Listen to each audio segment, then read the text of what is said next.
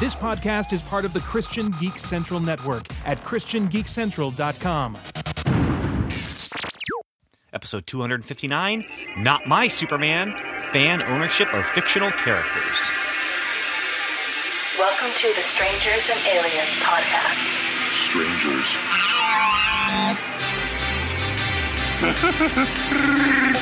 To boldly say what needs to be said. Would you be a stranger or an alien? Or would you be a strange alien? The truth is out there. I am your father's best friend, plumber.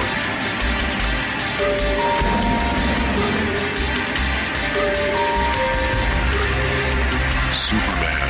Wonder Woman. Heroes. Villains. Captain Picard versus Captain Kirk. Do you think that there's room in sci-fi for God? The very first thing that God did was that he created something. So we have a creative God. This is Strangers and Aliens Podcast.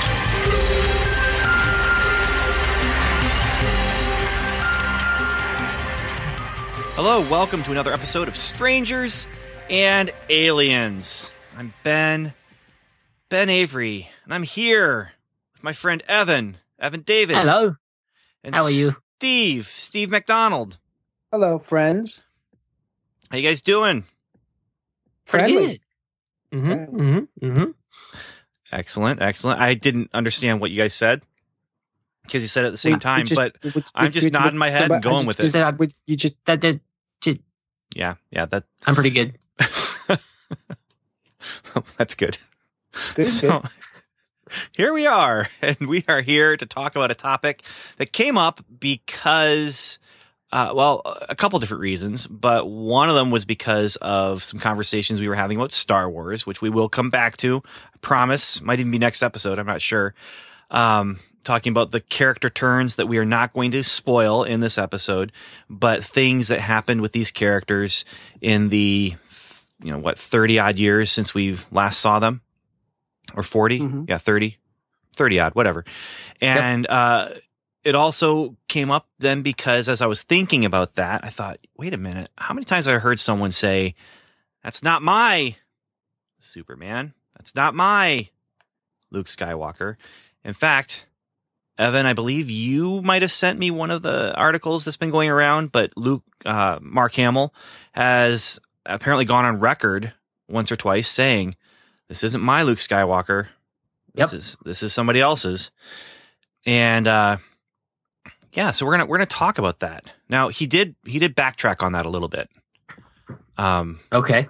But he came out and he was saying, this is not where I would have taken the character. This is not what I've done with the character. And then he came out and said, but Ryan, what's his last name? Johnson. Rian Johnson.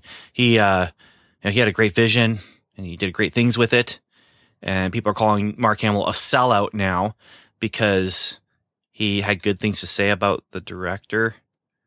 Well, I think his original quote was, I am fundamentally opposed to what you were doing with my character. After first reading it, yes, right? Yeah. Yeah. I think so, yeah. And you also mentioned that when he talks about Luke Skywalker, Mark Hamill doesn't just say, well, Mark Hamill talks in the first person. Correct, yeah. So whenever if you ever go watch an interview with him, he's like, somebody asked him, do Jedis marry? And he's like, well, if they did, I think I'd have a girlfriend by now. Speaking in character as Luke Skywalker. And you'll see that whenever you watch an interview with him and he's talking about Luke, he always talks about himself in the first person. It's very interesting. Yeah. Well, and then you have things like Leonard Nimoy's first autobiography was I Am Not Spock. Yeah. And his second autobiography was I Am Spock. I am Spock. Right. So there's interesting things here. So this conversation kind of lends itself toward, who owns a character and how do we respond to changes to characters and to things that we don't like about characters. And we're not going to get into spoilers about Star Wars: The Last Jedi. So if you have not seen it, don't worry. We're not going to get into specifics about that. There were some interesting conversations in our episode about what Luke was up to in that time and how we responded to that. And the thing is, when you think about it, for me, like Luke Skywalker, I've lived with that guy in my head as a character, and not just as a character, but as an action figure that I gave motion to and I gave activity to. And he's not the only one like that. I mean, Superman's been around since 1977.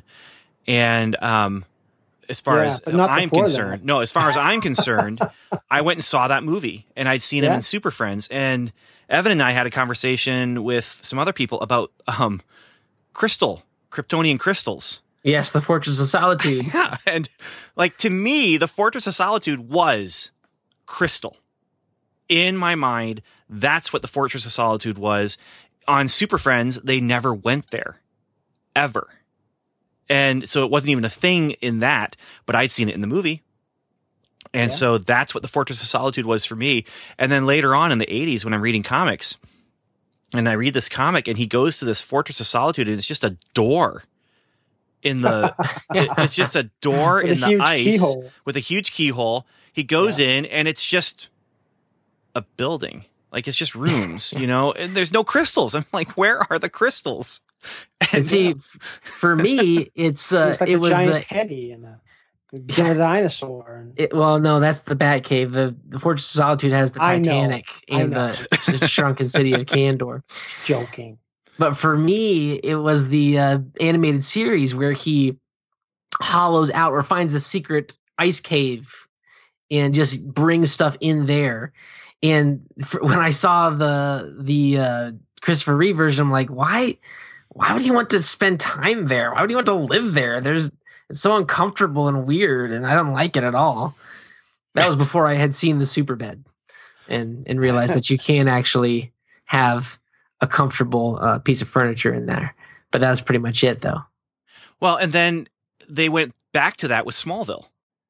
And yes, Smallville is just referencing those movies left and right. And that was probably the biggest thing for me in Smallville was like the crystals and every once in a while the music themes and stuff like that, where I felt like Smallville in some way, at the beginning anyway, could have fit in between the first half of Superman the movie and the second half of Superman the movie. It could have been his adventures, you know, when he's that kid who wants to play football and wears the red jacket and kicks the football into the next county.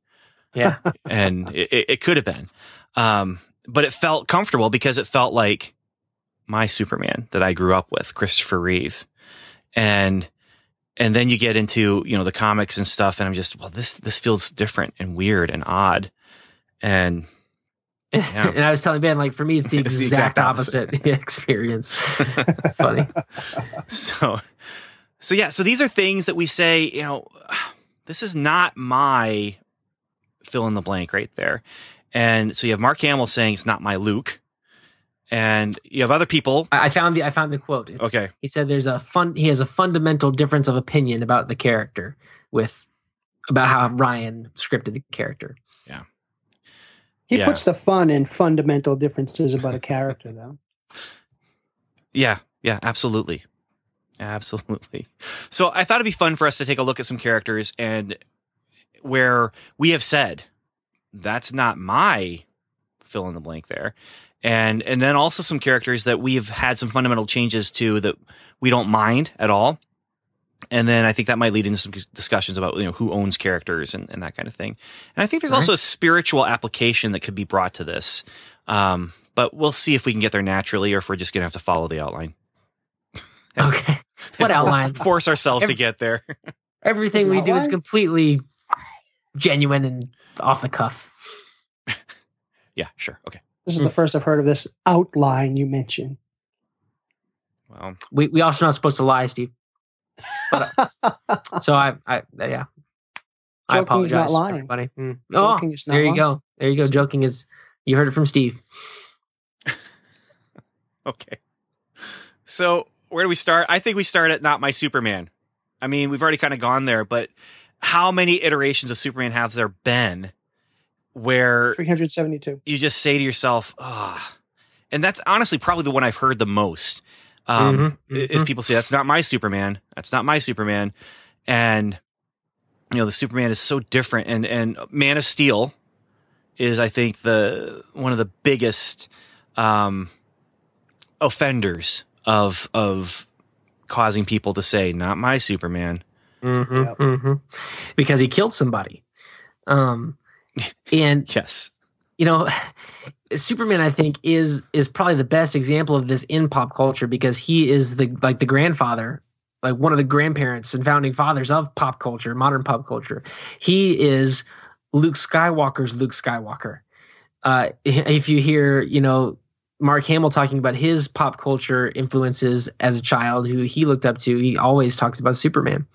And so, I mean, he's been around for over 75 years now. So you have generations of, like, at least 3, maybe 4 generations of people who are growing up with this character, and all at different times and different iterations and all that stuff. So yeah, he's a great example of where somebody can grow up and be so attached to the Superman with the crystals and the going back in time and the circling the earth. And then another person can grow up with the Superman who gets knocked around by 50 caliber bullets, and has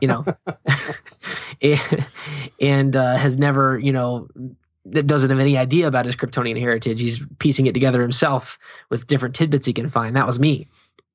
So, and then you could even have a generation of people who he was black and white, and just was really, really just always right and always won.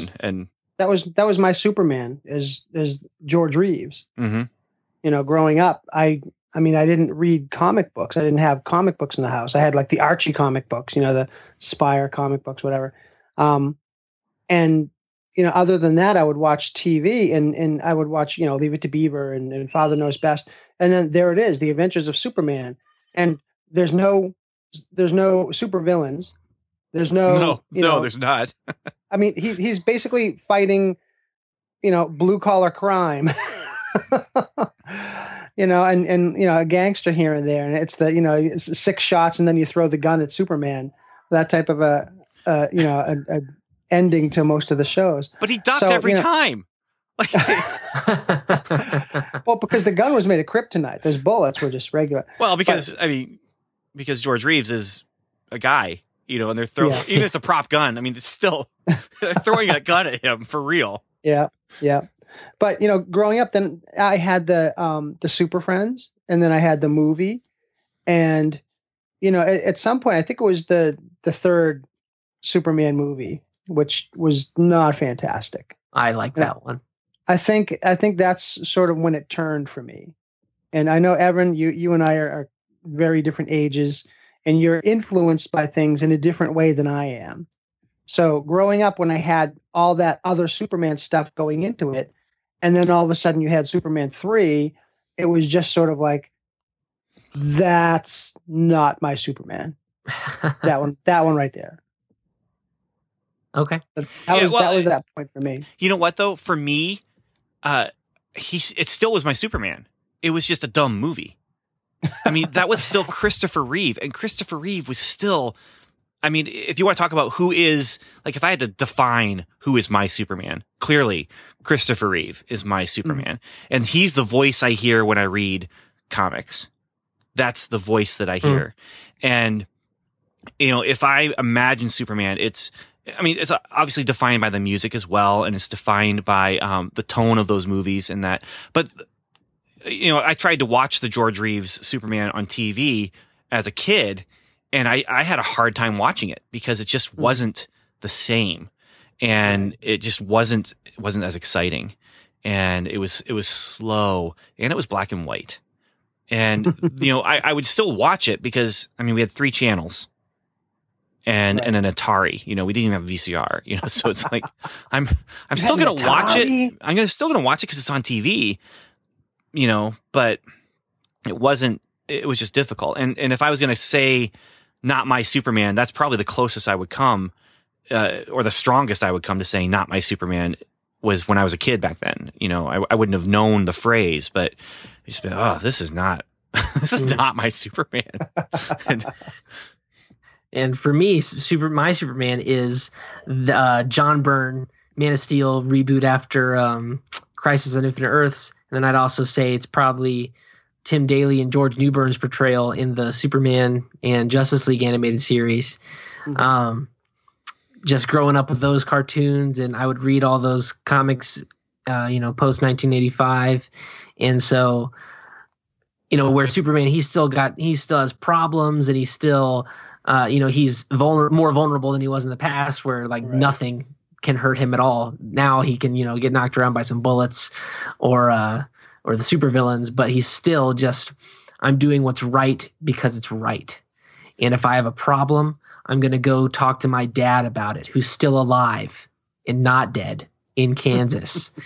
And, I'm going to have struggles trying to woo Lois Lane because I want her to love me as Clark Kent, not just as Superman, and I have, one vulnerability, which is kryptonite, which I resonated with because my vulnerability is pollen. It's, the same. And as you know, yes, we share that weakness as well. And so when after Flashpoint happened and they swapped to the New 52 Superman, that was the point for me where it's just like, nope, this guy he's cocky. He's not dating Lois or not, he's dating Wonder Woman. He's not working at the Daily Planet. You can't see his neck when he's wearing his costume. Just no. So along with that, though, I'm on that timeline with you, Evan, except for one difference. The stuff you're talking about that was, like you're saying, your Superman, the John Byrne stuff and that, the post-crisis where they erased history so they could start from scratch. That is where I started to be more accepting of things not being the same as what I had known before. Around that time is when World of Krypton came out as a 4-issue miniseries. And I bought it and I thought it was really interesting. Again, it was a little bit jarring for me because it wasn't Krypton as I knew it with, crystals and what's his name? Kal-El. Jor-El. It was Marlon Brando. Marlon Brando, yeah. It wasn't Marlon Brando. It was, it was this completely different thing. And this is where I started being like, wow, wait a minute. This is cool. It's similar.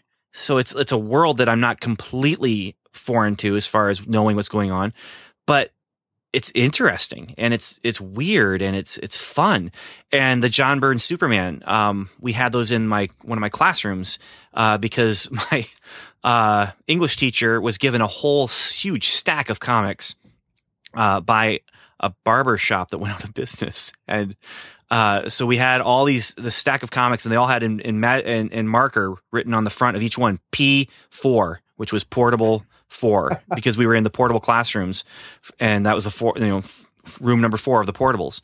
And so she let me then keep some Star Trek comics, which was cool, from that stack at the end of the year. But there was some of that stuff in there, and reading it was just, so this is not like the stories that I am familiar with, as far as George Reeves, Christopher Reeve, some of the cartoon Superman stuff, Super Friends. But it's really neat, even though it's different. And so this is where I started being accepting of these kind of different visions of characters and realizing and understanding that there were different visions of these characters. And then right after that was around that time where I started reading a lot more Star Trek novels.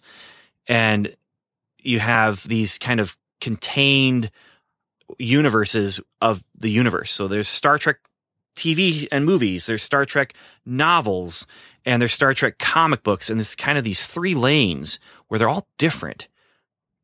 And if you do something in the movies, it railroads all of the books that might mention something that just got erased because a movie said something. And the comic books, even where the comic books would try and fill in the gaps between the movies, but that's next to impossible when you're looking at Star Trek 2, and then Star Trek 3 is like 2 weeks later. And then Yeah. Star Trek 3 and Star Trek 4 are like 5 minutes later. and they do like 2.5 years of comics in between these movies that are actually taking place. Like, okay, Star Trek 2 just happened, and now we're going to have these things are going on that could never have happened in that amount of time. And so it just gets basically erased. I mean, they tried hard to do a good job of tying it up nicely, and they kind of do, but that's around that time. It just, the things that I was really into, I started realizing, oh, there's just these different versions of it. And I was intrigued and accepting of it. For me, when they started switching to the New 52, I just quit reading DC comic books pretty much.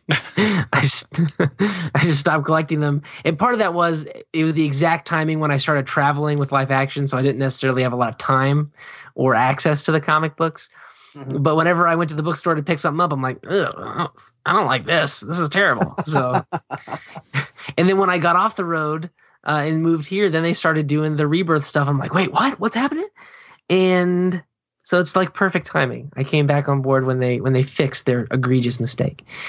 And Ben, for me, like for most things, I think I'm okay with people tweaking things, as long as they, keep, like for these iconic characters, I think as long as they keep the core things, tweak away, like they changed a whole bunch of stuff between pre-crisis and post-crisis Superman, and they change him for the movies and stuff. And I'm fine with that stuff. But I think with the New 52, my problem was I feel like they changed some of the fundamental things that I think of when I think of Superman. And that's why I just didn't like it. But like with Man of Steel, I mean, they made some changes, but I was okay with all that stuff. And with the different animated series and Smallville and things. Is Man of Steel the one that he finds out that he has a child? No, that's Superman Returns. Okay, that was another time where I said to myself, you know what?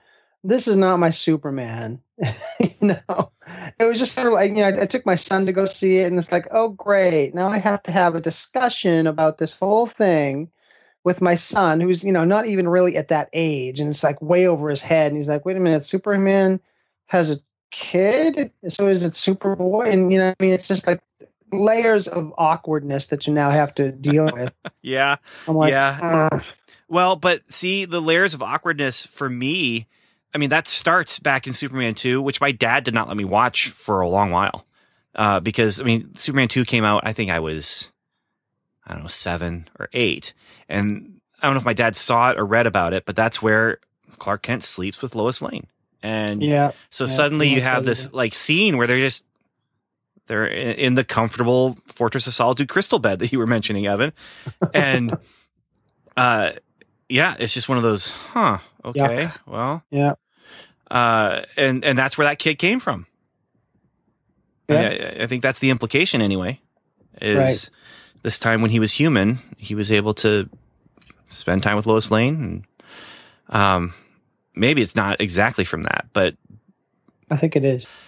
All right. So not my Superman. What else? Where else would you go with that? Ben, that's just not my Santa. Wait. So, okay. Well, let's take that trail. And where does that going to take us? You know who's not my Santa? No. Elf's Santa from the movie Elf. And that's not my North Pole, and those aren't my elves, and I don't want anything to do with them. Wow. And I do not watch that movie at Christmas or any other time. Have you seen it? Tell us how you really feel. Unless forced to. Yes, I've seen it. Okay. Because I am forced to watch it against my will.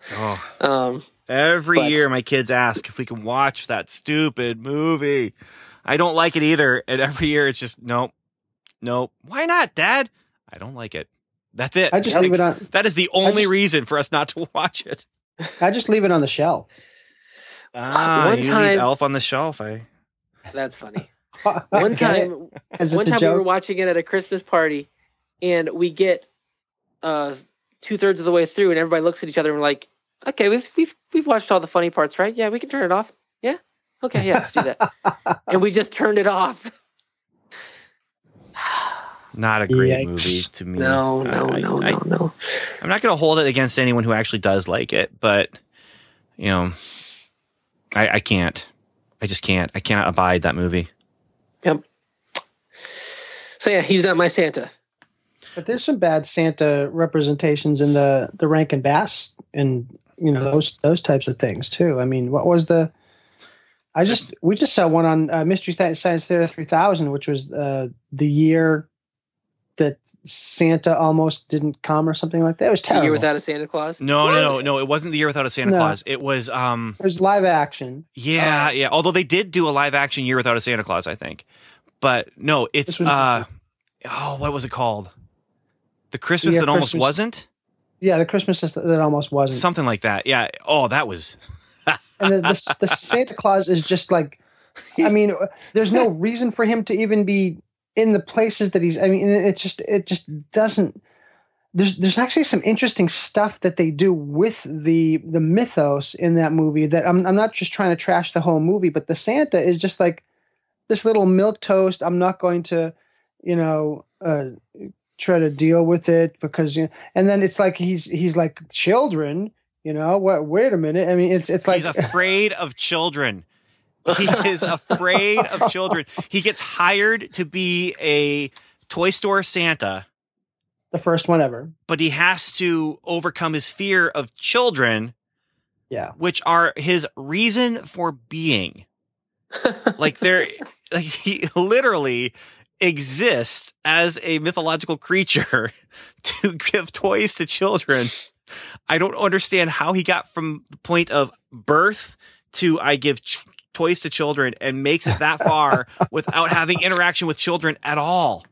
It is laughable, which is why they did. It's part of the new season, the Jonah season of Mystery Science Theater.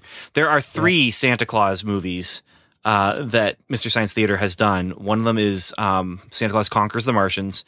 The other is, I think it's just called Santa Claus, but it's a Mexican movie where he is being tailed by the devil, and the devil wants to stop him from delivering toys, and it's really, really interesting and not good, but made funny by Mystery Science Theater. And yeah. So what would you guys say like composes your Santa Claus then? Well, a lot of the Rankin Bass stuff is my Santa Claus, unless you're getting into like the real guy, the Saint Nick or whatever. But Yeah. I'm talking about the fake guy. Yeah. I think for me, the fake guy, I guess spoiler. Should we play the music? Santa's not real. Anyway, but for me personally, it's as little as possible. The Santa should sort of just be a shadow of, what Christ is and what Saint Nicholas, was to those people. And whenever he comes out of it too much and has too much of a personality and there's too much of Santa Claus, what people, know as Santa Claus, I guess nowadays, it's too much for me. And sometimes it's not too much that I won't watch it or I won't enjoy it, but it's like watching someone else, okay, maybe that's Kris Kringle or someone, but it's not Santa Claus, and, sometimes you can sort of get by doing that, just sort of move on. Okay. I can enjoy it by not, painting the word Santa on it. I can just sort of call it Mr. Christmas or something, whatever. But yeah, whenever it gets too far past the shadow of Christ and the shadow of Saint Nicholas, it gets a little bit too much for me. Yeah, and I don't place as much emphasis on that. For me, Santa needs to have the beard, he needs to have some magic, and he needs to love children and want to give them toys. And Nice. And so there's a lot of different Santas that fit that, but I also want him to be a good guy. I don't want him to be, just this, maybe a postmodern cynical version. I'm not in it for that. And, Yeah. He needs to be steadfast too. He doesn't. He shouldn't be a change character. He shouldn't be like convinced. That, oh no, you have to be, Santa Claus. I don't mind that though, because the idea of him being Santa Claus for like thousands of years, and it's at least 2,000 years anyway. I could see him getting tired of it, and not wanting to come to a town because a mouse wrote him a letter that said, "I don't believe in you." So I guess I kind of combine the Rankin Bass stuff, Miracle on 34th Street from the 90s, and the Polar Express probably make up my picture of Santa, and all the advertisements from Coca-Cola. Yeah, absolutely, advertisements. And Miracle on 34th Street, original or new, you have that little bit of magic. Possibly. Mm-hmm. And you have that little bit of, he loves children. He just wants to do good for people. And I think the other thing maybe to add in there is he's a little naive. I think that's one thing that I kind of like, about different variations on him is that, when he goes and interacts with real people, he believes in the best, and, there are some Rankin Bass versions of him where he is cynical. Yeah. Well, the Year Without a Santa Claus, he's like, I don't think kids care about me anymore, so I'm not going. I've got a cold. Yeah. and outside of fictional portrayals, I agree with Steve. He is kind of like a figure that can point to Christ and God. And so I think that the one that comes closest to that for me is the Polar Express one. And I've explained that before in previous episodes, so I won't go into it here. And you'll get to explain it again once we finally get around to watching the Trilogy of Terror Christmas movies. You'll get your chance again. All right. Yep. Okay, good. Yep. I promise. I do promise. We haven't done it yet, but we will. I promise. We're not getting to it because I hate these movies. It's just we aren't getting to it because it's busy, man. There's lots of stuff going on. So all right, Ben, what was the one you were thinking of? Okay, I got to be careful how I say this because the name itself is an unfortunate name. But so I'm just going to say not my Marvel Swamp Monster, okay? R.L. Stine did his 5-issue miniseries of Man-Thing, and it was not mine. I hated it. I absolutely hated it. And he changed the character so much. And you know what he did to change the character? And this is bad, but he gave it character. Like the character of the Man-Thing Swamp Monster is, a shadow figure in the background of other people's stories, where he's drawn to emotion. And especially extreme emotion. And so you have a story that's going along with people, and then there's these things that happen with these people, and he's drawn into the story because of their emotion, and then he becomes this chaos factor that sends their story in a completely different direction. Whether it's killing a character who wouldn't have been killed otherwise, or stopping a crime that would have caused problems. And then he's also used as a source of parody and satire in storytelling, and at least the stories that like Steve Gerber wrote and some of the other people. And R.L. Stine gets a hold of him and actually tries to give him character, give him thought, give him and it may have been okay if it hadn't been the same character, but it's Ted Sallis, who became Man-Thing, has his thoughts and his memories and everything. And I hated it. And I bought every single issue just like planning, it'll be better this time. There's a grand scheme behind this maybe. And I get to the end and there was a grand scheme and it was stupid. I hated it. I absolutely hated it. And the problem was it actually could have been decent and fun and exciting and weird with a big twist at the end if it had just been better. But it just, yeah. Sad. It is. Now, this is one where the character is so closely associated to the, not necessarily the creator, but a creator who took the character and with Steve Gerber, and just turned it into something that it could have just been a monster and just another Marvel monster from the 70s. But he turned those stories into something special with his weirdness and with his, and he satire. Yeah. I mean, just all these things. And of course, he's using all of his talents and skills for a message that's definitely not a Christian worldview. But I still really appreciate and enjoy his writings. Not everything, but it just, and so that's part of it. He is associated with a single creator, and when other creators try and replicate that, sometimes they succeed and sometimes they don't. And when they don't try to, it bugs me, and I don't like it. So that's actually one reason I think why we would say this is so fundamentally different with a character. Superman has been through so many hands, and so many different people have been involved in working on him, and doing all these different stories about him, that maybe that's one reason why we are more accepting of a character like Superman to go through all these different variations. Mm-hmm. Yeah. I mean, it's also your entry point. At what point do you come to the character, and that, or what point does the character touch you in the story? And that's probably the one that you want to latch onto and say, oh, I wish this character was always like this. Unless they become something much better. Right.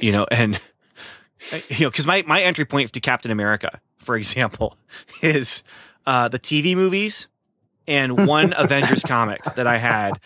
And when I discovered Captain America on the comic shelf at the grocery store again, we're talking mid or late 80s, where I think it was Mark Gruenwald who was writing him. It might not have been that. But I think it was, but he wrote them for most of the 80s. Yeah, and those comics that I picked up were fantastic.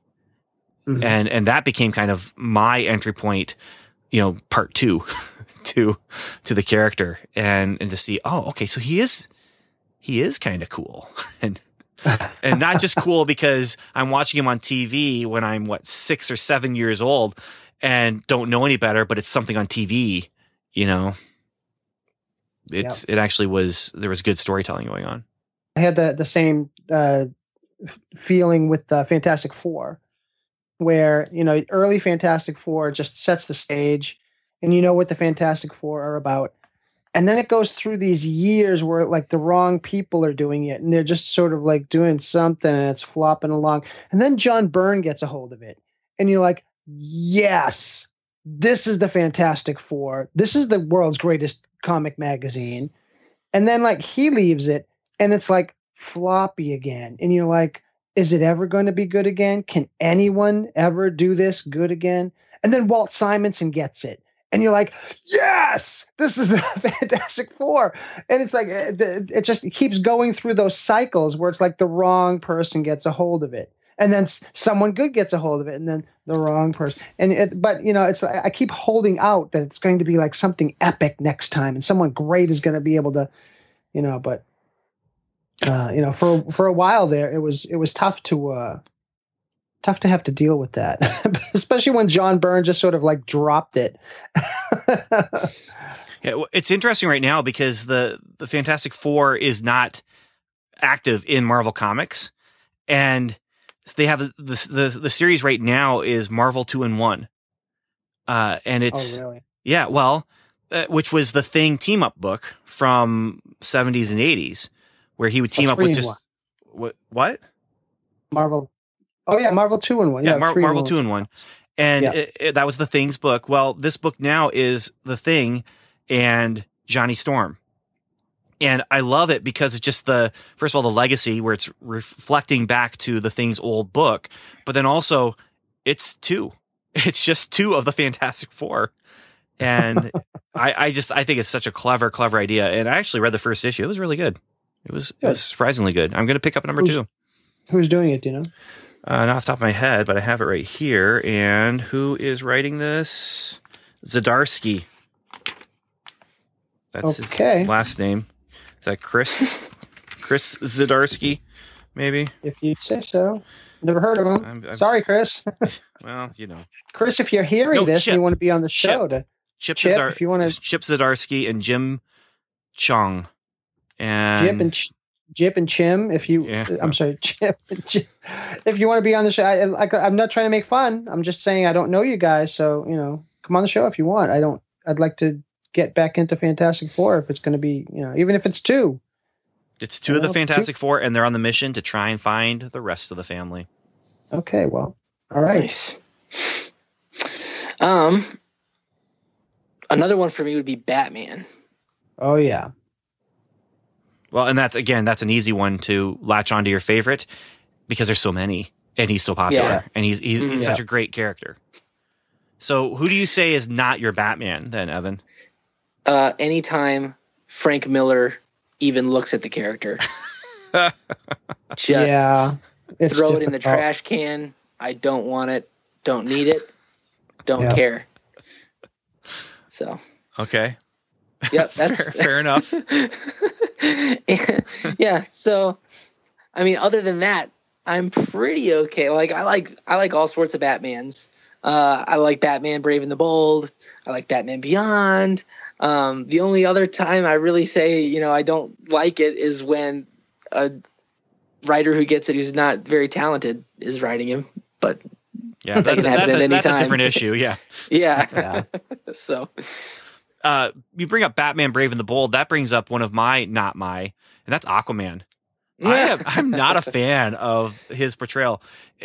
If I watch it and squint and do a Steve and say, okay, maybe he's water guy, or if I squint and say, it's Hercules, I could go along with that. Just that that kind of Hercules from mythology, where he's just kind of clueless, but always ready for a great adventure and very confident in himself and in his abilities. And if I squint that way, I'm just, okay. But I don't like that variation of Aquaman. The thing that I do like about that version of Aquaman is that I believe that actually helped with the popularity of the character. And Yes. even though he's still, they didn't just say, okay, well, we're going to just go ahead and make the same jokes about Aquaman that everyone's been making for, decades now. No, they said, we're going to make new jokes.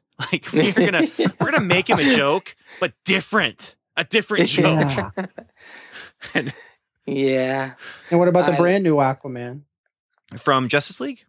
Yeah. You mean from the movies? Yeah. I like him. The character is not. It doesn't turn me off.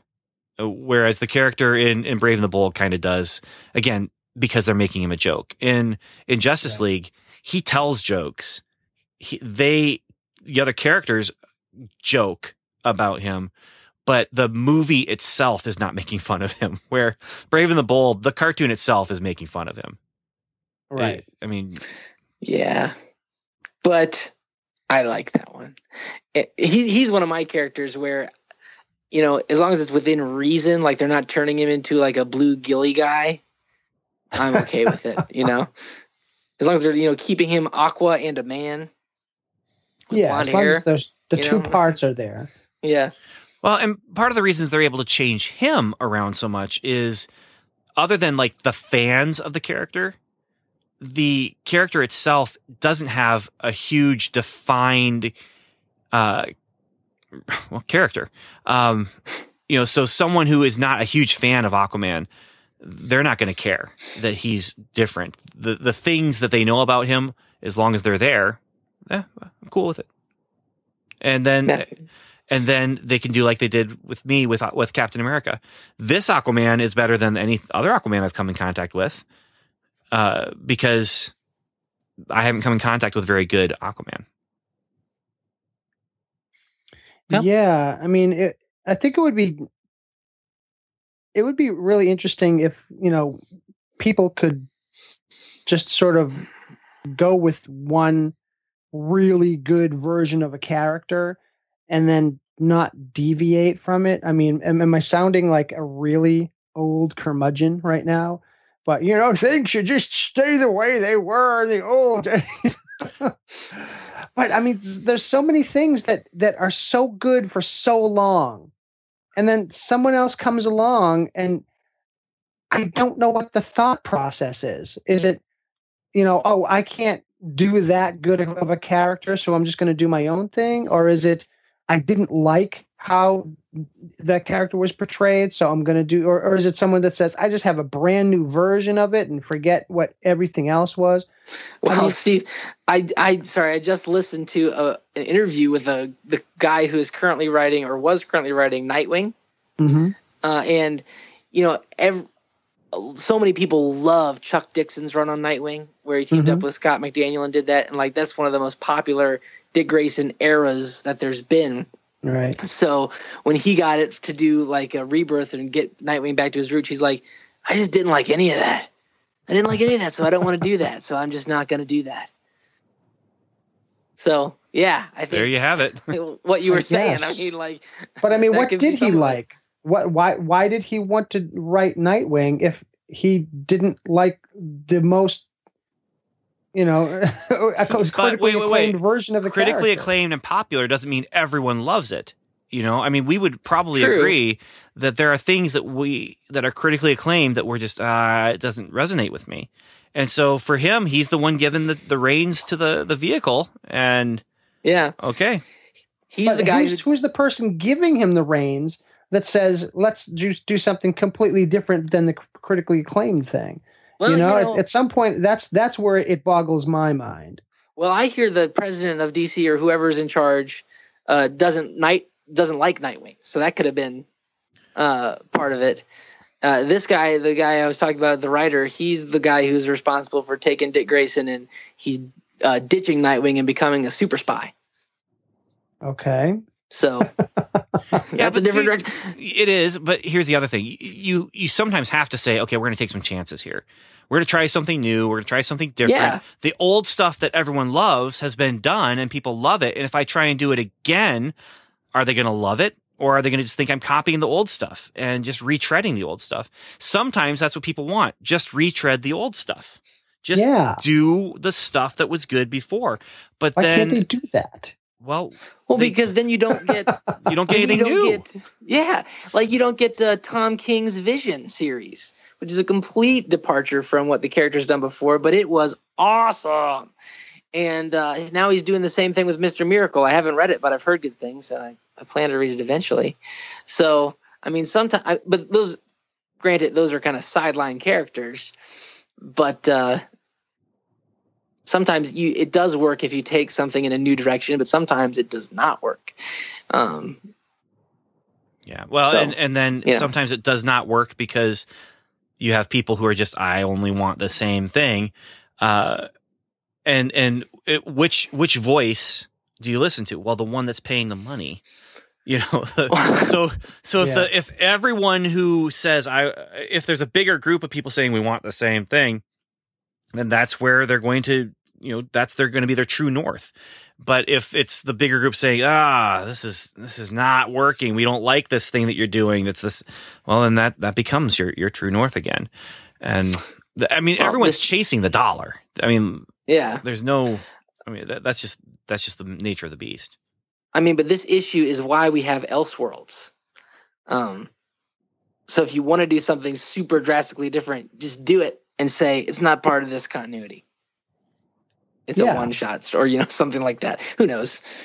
You guys want to talk about characters that have had drastic changes that we don't care that they had drastic changes? I'm going to start with Star Trek. There's been a number of times where people have been, Enterprise came along. Not my Star Trek. Star Trek Next Generation came along. Not my Star Trek. My Star Trek. Yeah, Star Trek Deep Space Nine. That is so different. It's not my Star Trek. Star Trek Discovery. Not my Star Trek. And you hear it over and over and over again. And sometimes they hang on to that, and sometimes they are able to come back to it and accept it. But talk about critically acclaimed, Deep Space Nine, critically acclaimed sci-fi TV show. Mm-hmm. But you get this, not my Star Trek, because it's not Next Generation. And so when Voyager comes along, so Next Generation runs out its 7 years. Deep Space Nine, I think, was 3 years in at this point, and they're choosing to do a new Star Trek. So they bring out Voyager rather, and they go back to, starship exploration. Everyone gets along and that kind of thing. And it's a completely different show. It's episodic instead of serial. Deep Space Nine had these story arcs that were running, and Voyager got back to just every episode is interesting adventure of the week. And so they were course correcting to say, okay, people wanted Next Generation, so we're going to give them that again. And trying to work within the confines of, can we make it different still, but go back to the roots of exploration and so what they did was, throw them on the other side of the galaxy where they can't contact the Federation. So they're out on their own. So there's a little bit more level of danger, kind of getting back to the old Star Trek where it would take 3 weeks to get a message to Starfleet Command. And so they would have to just, okay, well, we can't wait for orders. We have to act, and that's the same kind of thing that was happening with Voyager. But it was, again, going back to that old stuff because people were saying Deep Space Nine is not my Star Trek. Yeah. I think what Star Trek wasn't my Star Trek. It's like, I guess maybe like the Marvel Comics version was just like a little bit too out there, but it's like I still collected them. You mean right after the motion picture? Right after the motion picture. Yeah. Well, here's the thing with that. I feel like that still felt like Star Trek. I mean, they were wearing the pajama outfits, but I mean, and it literally was every issue was a monster. It was, there were no Klingons. There were no, there were hardly any other spaceships even. I mean, the one comic I had from when I was a kid of Star Trek was they come to a gnome planet. Like there's a planet and there's gnomes and trolls. And when I say gnomes, they are wearing the pointy red hats. Yeah. So, I mean, but it was, again, kind of going back to that original Star Trek series. Every issue, new planet, new problem, new planet, new problem. And Ev and I were just talking, I think, about Star Trek V, where to me, Star Trek V felt like an episode. It just was a 2-hour episode that really, honestly, it shouldn't be a movie necessarily, but they were trying things out, trying to do classic. What makes classic Star Trek? Let's do it. Yeah, something funny, but with a purpose behind it. Something socially aware. But let's have it have like modern music, and let's have the characters swear a lot. Yeah. Well, and then go ahead. Well, I was just going to say, so, I mean, all of those, there's Star Trek that I don't like necessarily, that I'm not interested in, but because there's so much of it, that's just part of what you're going to end up with is there, especially in each series, there's going to be episodes where you're just like, I'm not going to watch that one ever again. Well, the interesting thing for me was with Star Wars, it was like they could have put out anything. And at the time, there was like, you could not do it wrong.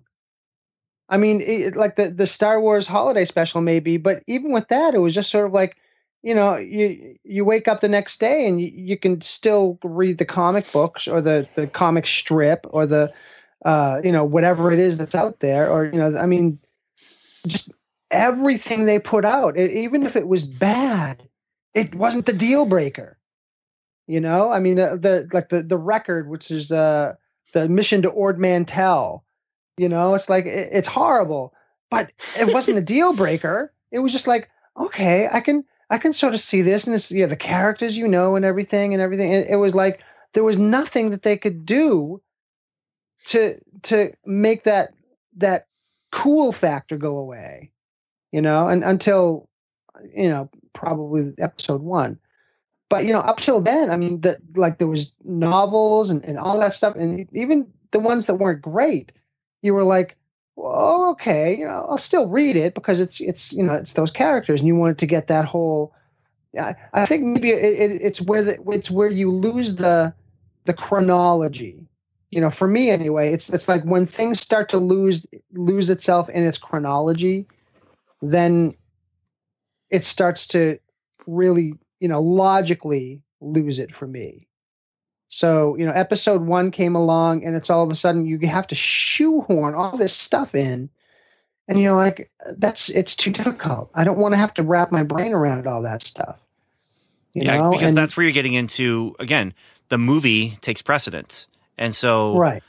anything that they had done in print to, be like an adventure of Obi-Wan Kenobi, say, in the comics, doesn't fit into that. Yeah. And you have to just, okay, well, do I let things go? And it almost becomes like the argument for why with Genesis, if the first 5 chapters of Genesis are metaphorical, where does it stop?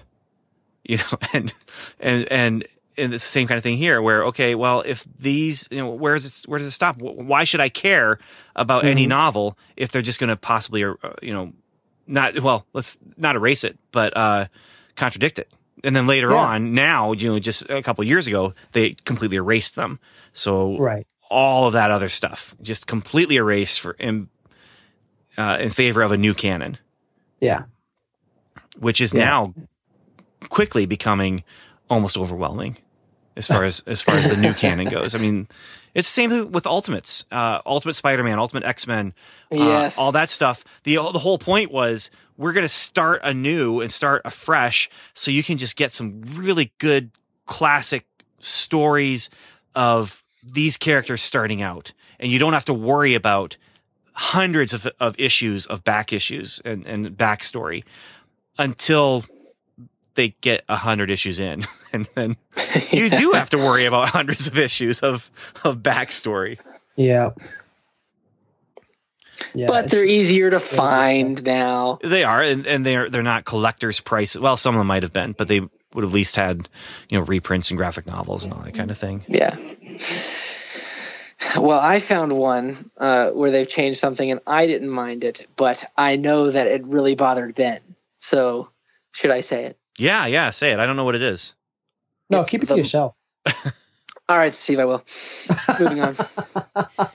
What is it? No, I'm just joking. Come on. It is jokes aren't lies. The Muppets. Oh, the new Muppet Show? Yes. Yeah, I didn't like that one. Yeah, I liked it a lot. So. Oh, and I probably would say Not My Muppets for that. I think you did say that. Yeah. I didn't like that. In so many words, yeah. Yeah, because it was a little bit too adult, wasn't it? Well, I happened to catch just the post credit or the last 5 minutes of 2 or 3 episodes, and every single time there was just this kind of adult joke to it that I'm just like, well, I don't. And when I say adult, I don't mean only adults would get it. I mean, It was raw, off color, sexual in nature, and it just didn't feel right. I mean, even though the first Muppets TV special was called Sex and Violence, right? I mean, let's not forget that. But can we? Well, the title did not accurately represent necessarily the what happened in the episode, but but yeah, that just turned me off when it was just again. Oh, okay. So we're gonna make a joke about a Muppet sleeping with a person. Okay. Yeah, not the stuff I want to hang around my brain. Not my Muppets. That's all I'm saying. So, I mean, do we want to go into Star Wars at all? In general, I mean, we just talked about it, but as far as because this whole conversation is about how fans feel that they have some ownership of the characters. Yeah, I mean, who really owns the character? Well, before we do, one last one that I didn't mind, that was a huge difference that people really got up in arms about. And I didn't mind because I didn't care. And then I watched it and I really liked it. And that was Battlestar Galactica. I was a huge fan as a kid. It came along as the new miniseries. I didn't have cable, so I couldn't watch it. But people got really mad about that one. One is basically a kiddie, poppy sci-fi show, and then they turn it into this really gritty, Kitty Poppy sci-fi show. No, adult soap opera of a sci-fi show, and Yeah. it was now it's considered one of the classics of science fiction television, even more so than the original because it was really high quality. So let's talk about ownership then. Who owns these characters? Is it the creators? Is it the publishers? Or is it the consumers? And who owes what to who? I think if we're talking legal ownership, I think it's pretty clear who owns the characters. But if we're talking like a philosophical sense, maybe it's different. I think philosophically they still own the character. It's the only problem is you have an audience and you have to be faithful to your audience, or else you might as well just make up a new character. So, if you write To Kill a Mockingbird and then you say to yourself, you know what, I don't like the way Atticus Finch was portrayed. I'm going to write a different version of this or a different story, and he's going to be, more racist or whatever, just name it something else, examine a character like that in a different way, whatever. And I know that's not the perfect example because I'm really trying to draw a parallel to something else, which is Star Wars. And, you have characters that are done a certain way. And then you say to yourself, you know what? I want to do them a different way, but I still want to make these movies, and I'll make the prequels. And it's sort of like, these aren't the same characters, they're not. And to try to shoehorn them in and to have them have different motivations and different, all this stuff, it's disingenuous. And when the owner is disingenuous, I think that's when he or she loses the, what do you want to call it? The intellectual rights to the character, let's say, and the character becomes something different than it was. So it's sort of like you need to have that separation. And it's not like you lose the right to the character and someone else can use it and do whatever they want with it. It's sort of like you lose it and it goes into the ether until it becomes in public domain. And then, people can legally do what they want with it. Well, and that's the idea behind public domain, is that eventually these characters become, or not just the characters, these stories become owned by everyone. And so you have a Sherlock Holmes. Right. Sherlock Holmes is essentially owned by everyone. Anyone can do Sherlock Holmes. There's still some legal gray areas as far as how and what you're allowed to use from the Sherlock Holmes mythos and that kind of thing. But Sherlock Holmes, essentially, anyone can do anything with it. But will anyone care? Is the big question. And right. They will if you do good by it, and if you do something either new or interesting with it, or you do something that is just very much in tune with the old. And so maybe the new and interesting, that works because it's making commentary on the old. Like I think Elementary, does that with the relationship between Holmes and Watson. Now, this is me saying this from afar about that, but you turn it on its head by making Watson a woman, and so now there's commentary there that's happening, not just storytelling. And it's modern America, and it's not. Yeah. And then so Sherlock is modern England, and again, commentary there because of the way that they have to do things different than if you were doing just Sherlock Holmes in the turn of the century into the 1900s. And it's a different take on the character, just practically speaking, because you have this whole different technology. And the first episode of Sherlock, I remember, they're having this press conference, and then suddenly all the reporters start getting texts, and it's just very much out the gate, different world. And we're using this new world to make commentary on this old character. Yeah. That's a little different because Arthur Conan Doyle just sort of threw the character out there and said, if anyone else wants to do anything with this, go right ahead. Well, I'm not aware of that, but yeah, but he didn't have that, like, you know, hard ownership that so many people nowadays. And I'm not saying it's a bad thing or a good thing. It just, he let it go and said, you know, whatever you want to do. So that's why you had people writing plays and you know, knockoff Sherlock Holmes stories and so many things. And there's never you know, a lawsuit or anything. It's just because he just sort of, you know, just assented to anyone else taking it and doing whatever they want with it.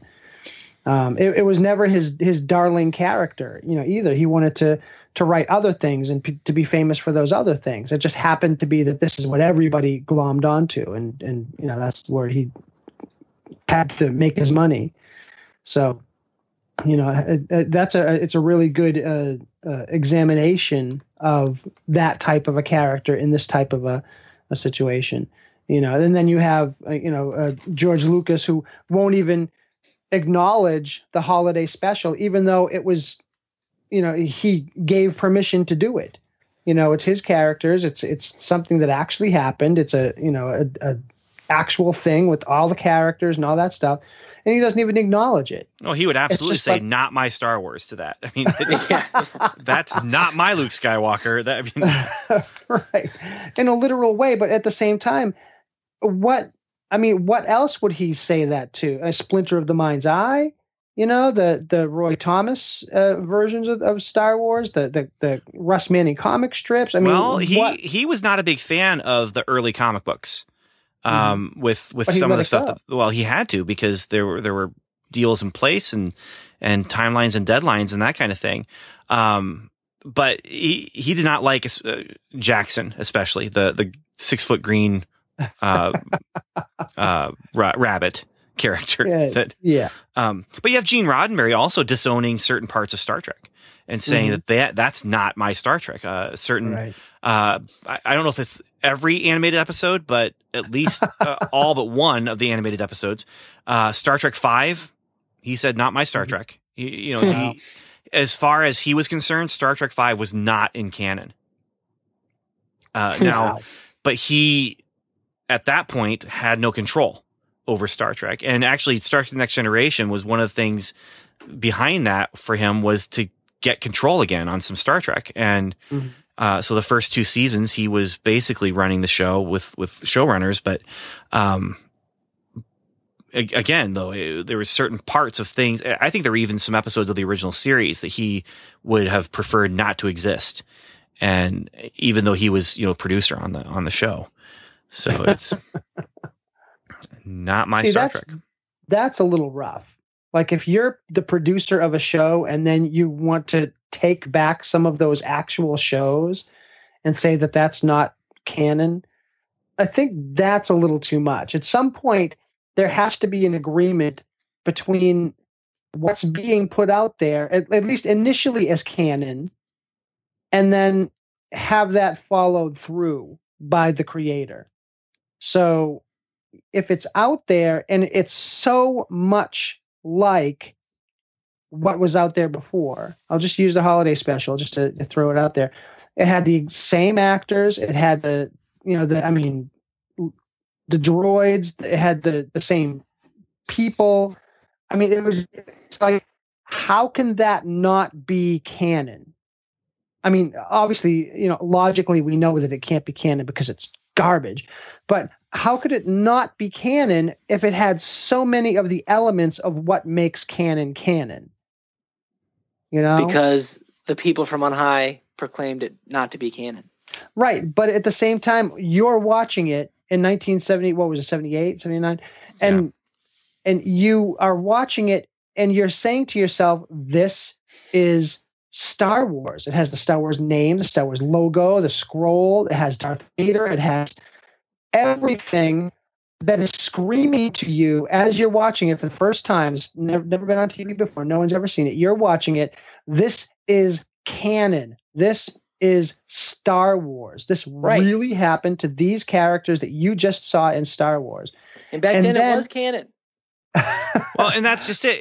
This is where you get into, and we can't say this, with scriptural canon, but there's multiple canons. So I'm reading through the Marvel Star Wars comics right now, and as far as those comics are concerned, that's the story. And there's some really good stories in there. But it's not canon. But it's its own canon. That's the thing. Like, no, it's its own thing. And so you have those 108 comics and the movie comics and from start to finish, that's a singular unit. And it's a singular unit, but it's not Star Wars canon. What's wrong with that? Star Wars comics. It's Star Wars comics canon, but you can't have two canons. That's what word means. It's the singular thing that is canon means measure. Right. And so you does it can't fit? have two measures. Well, but you can. You can. We have yards and we have meters. We have two different And measuring two sticks. different things. Right. They're two different. A yard is not a meter.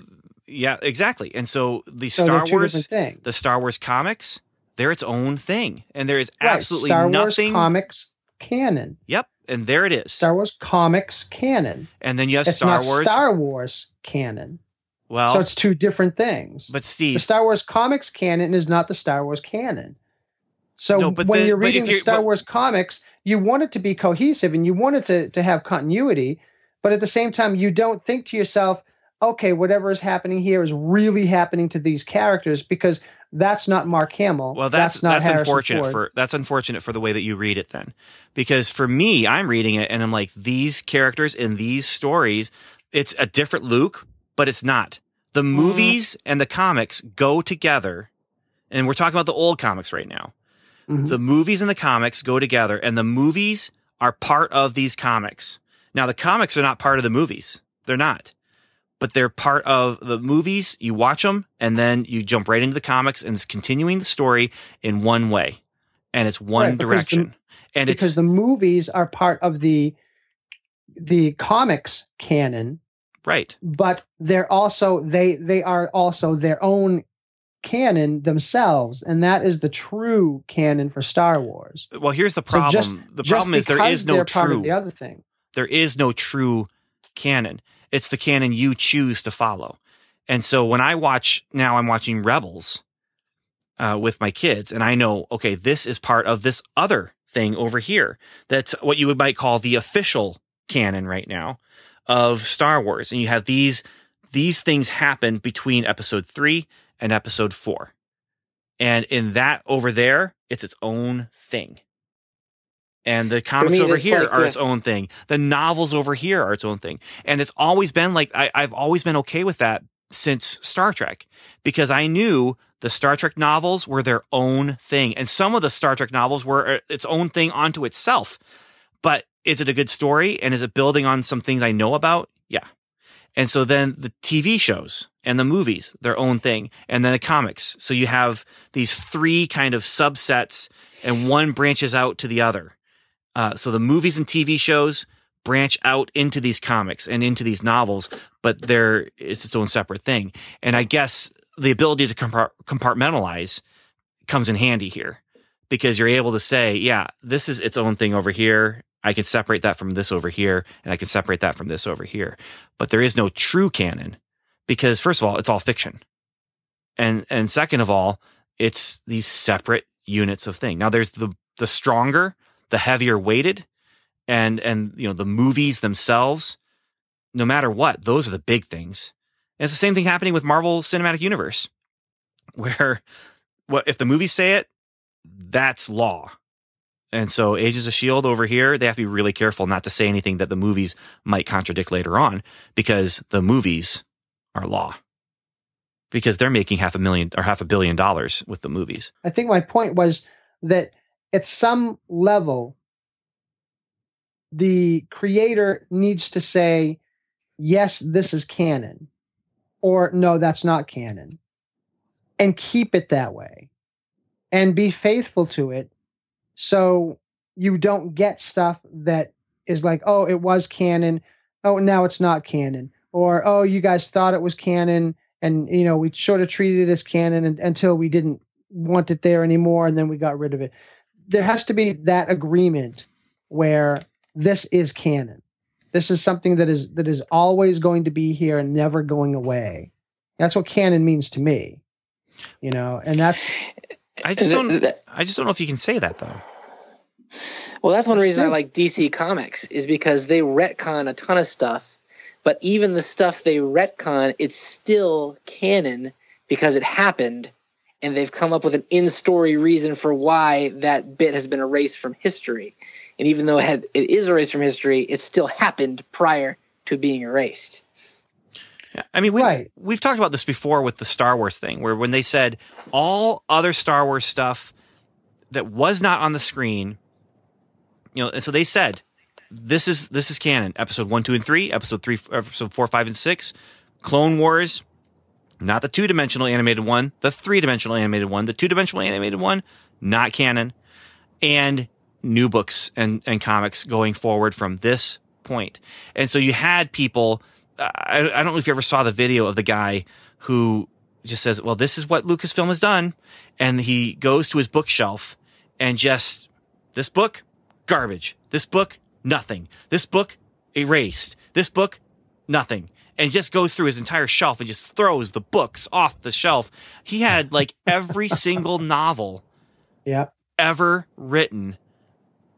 And he's just going through garbage. It's worth nothing. It means nothing. And I'm just looking at him. I'm thinking, dude, if you liked it, it means something. Like, did you think it was a good story? Then it means something. It's fun. Sure, it doesn't fit into the current continuity. And they have erased it from official continuity now. But it's on your shelf and you read it and you liked it. What is wrong with that? So it's because you want it to be the true thing. You want it to be part of the continuity. And someone who is the authority is saying no. And you have no say in that. I can sort of see. It is kind of like if you're reading your favorite novel and then you get to the end of the novel and someone has added a page that says, and then they woke up and it was all a dream. It does kind of it does take the wind out of your sails a little bit if it's not the official with not being the official canon. That means that there's not going to be anything added in the future to the canon that you liked. Right. Yeah, that's true. It's just done. It's done. That's true. But the thing you liked is still there. Yeah. And right. But it's sort of like they take it as in a 3-dimension, and now they just made it 2-dimensional. It's like they took something away from it by not giving it the credence that you thought it had. What you're saying, Ben, is how I feel about the Tobey Maguire Spider-Mans, because he's not Spider-Man to me, but he is a Spider-Man, and I still like his movies. Kind of like I like the Adam West Batman, where he's not my Batman, but he's a Batman that I will enjoy watching as long as I just remember that this is a nice little alternate universe that isn't the official thing. Right. So, and I don't know if that's what I'm saying, but I honestly don't know what I'm saying now. I kind of lost the track, but this does. I think there is some biblical meaning behind all of this. And that is, first of all, you see things now where you have people rewriting the Bible and rewriting scripture and making it mean what they want it to mean. And I just look at that and I'm like, that's not my Jesus. But then again, huge example of not my Jesus is the Coffee with Jesus comic strip, which says some really good things sometimes about modern Christianity, but also I think gets into some borderline stuff as well. And I can't help thinking that the guy who does that, or gal, I don't know who does that, would look at what I teach Jesus when I teach Jesus to the kids in my classroom at church. I have a feeling he'd be, not my Jesus, because and so that's the interesting thing is we have these different images of who Jesus is, what he does. Going back to the Star Trek the Motion Picture line, where I think it's Kirk says to McCoy, "We all make God in our own image," and we kind of do. We kind of do. But then you have people, gun control. I'm just going to go ahead and go there with the argument that I saw, where you have people saying, Jesus said, "Take up the sword," and then other people are like, how can you say that Jesus would approve of you owning a gun that can take someone's life? How can you say that when Jesus is the one saying, turn the other cheek? And they're like, yeah, but he also said, take up your sword, Peter, and it's just these images of Jesus that are completely, they're basically the opposite of each other. And I would say neither of them are, I think, the real or the most accurate. It just, now you're getting into getting into interpretation of anything. Mm-hmm. Anything you read, you're going to interpret based on your experience, and you need to hopefully maybe turn off the experience a little bit and turn on the Holy Spirit a little bit, so that the Holy Spirit can guide you in that interpretation, and not just let it be, oh, this is my opinion about what this means. But right, yeah, and I think that's where the danger is that there are so many other Jesuses out there. It's like when I make a point to, a Sunday school class or my kids or something, and I say, you need to believe in Jesus, but, I know a guy in New York City whose name is Jesus. Can I believe in him? And they're like, you know a guy whose name is Jesus? And I'm like, well, yeah, he pronounces it Jesus, but, I know him. Is that enough? And they're like, well, no. And I'm like, that's the thing. Because there are plenty of people out there that are going to point you to a different Jesus. And you need to know who the actual Jesus is, not just his name. Yeah. Well, and here, go ahead. This is what's great. This is what's great about, reality, is that we do have an official canon, and it's the true canon. Yeah. And this is where Steve's opinion about canon in fiction translates much better than my opinion of canon in fiction. Is, I'm cool with, hey, 3 different Star Wars storylines that maybe define things differently. That's not what we have with reality. Right. And you talk about, with using your experience or relying on the Holy Spirit, but we also have the written word of God. And when you're talking about Jesus,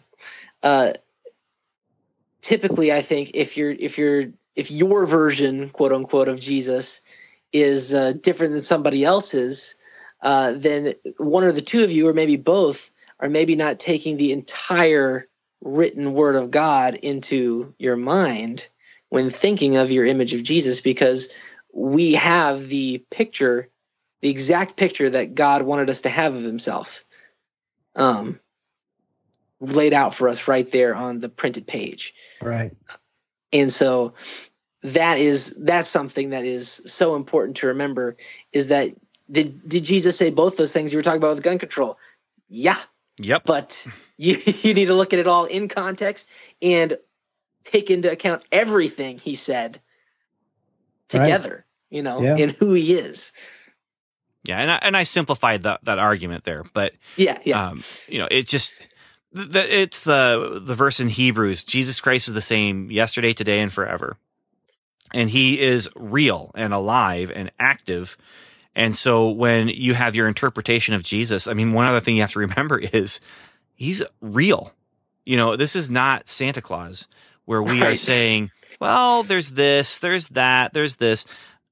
This is someone who is not just real, but alive, and not just alive, but wants to be a part of your life.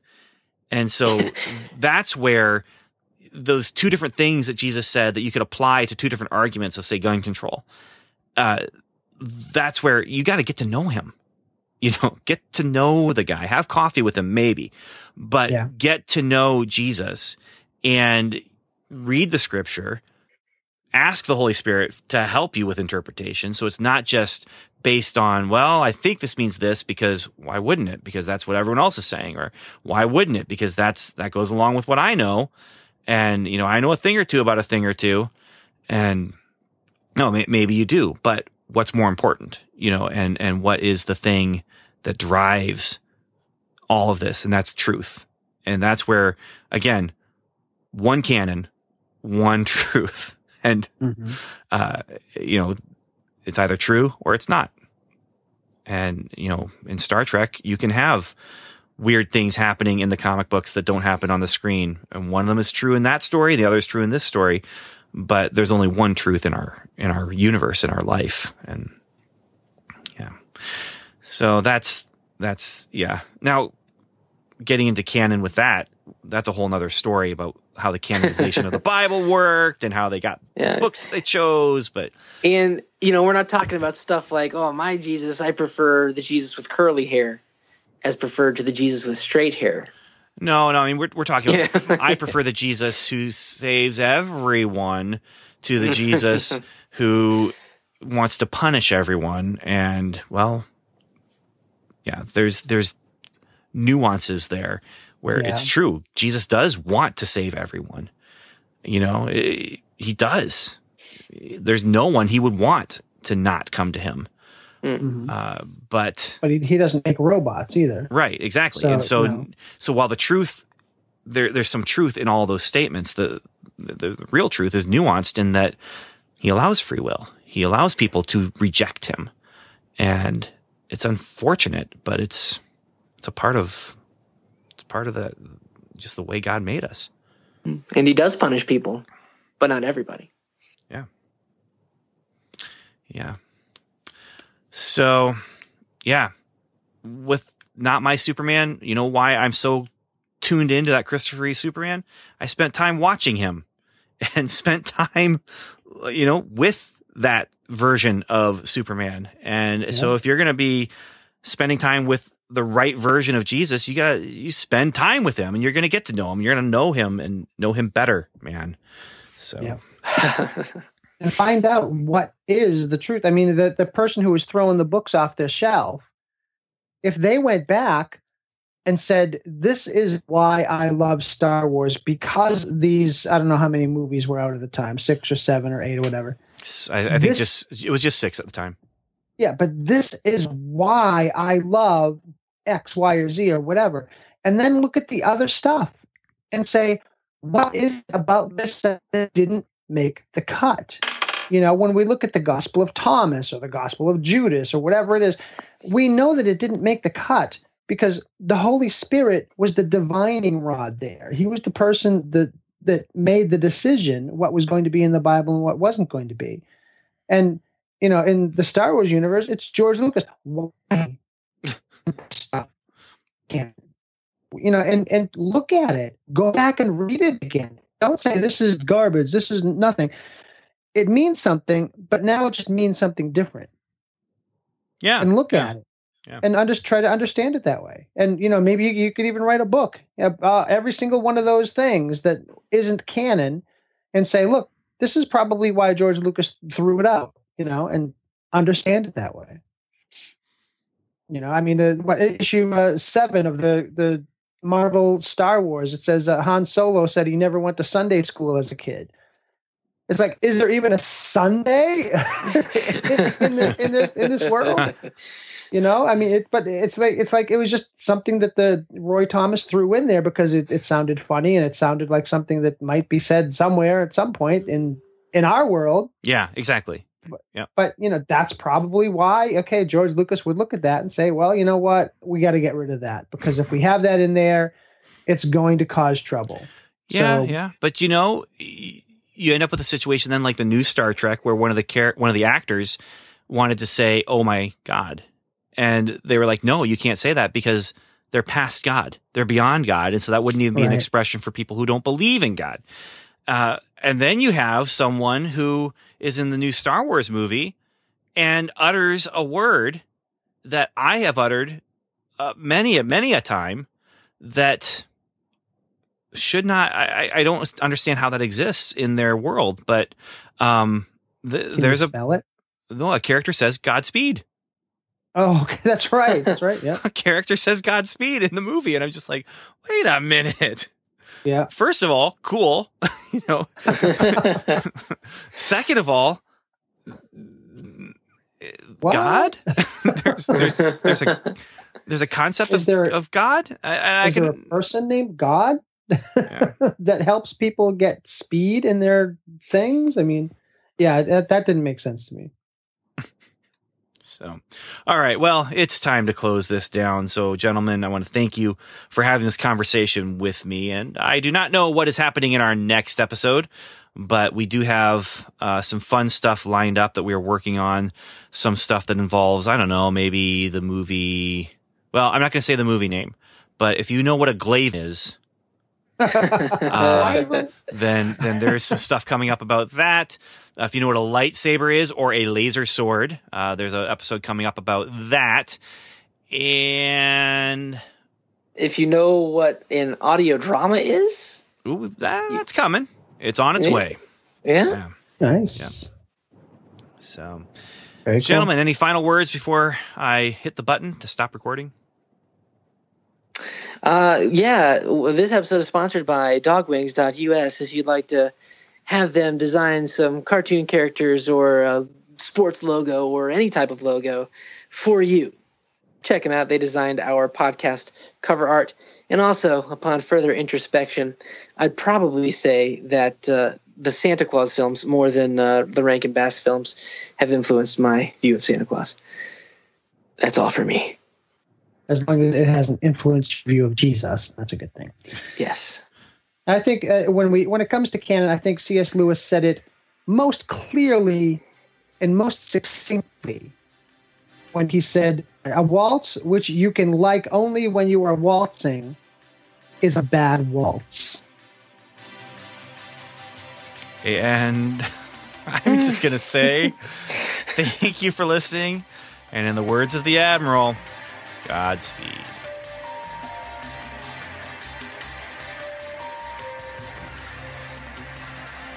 You've been listening to the Strangers and Aliens podcast, hosted by Ben Avery, Evan David, Steve McDonald, and Dr. Jason O'Neill. Our music was composed and mixed by Tim Leffel. We'd love for you to join the conversation by going to our website at strangersandaliens.com, where you'll find show notes, articles, reviews, and more. You can also email us directly at podcast@strangersandaliens.com.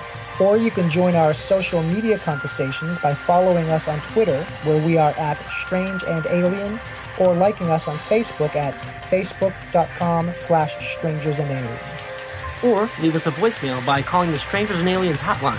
That number is 1-804-37-ALIEN. And once again, thanks for listening.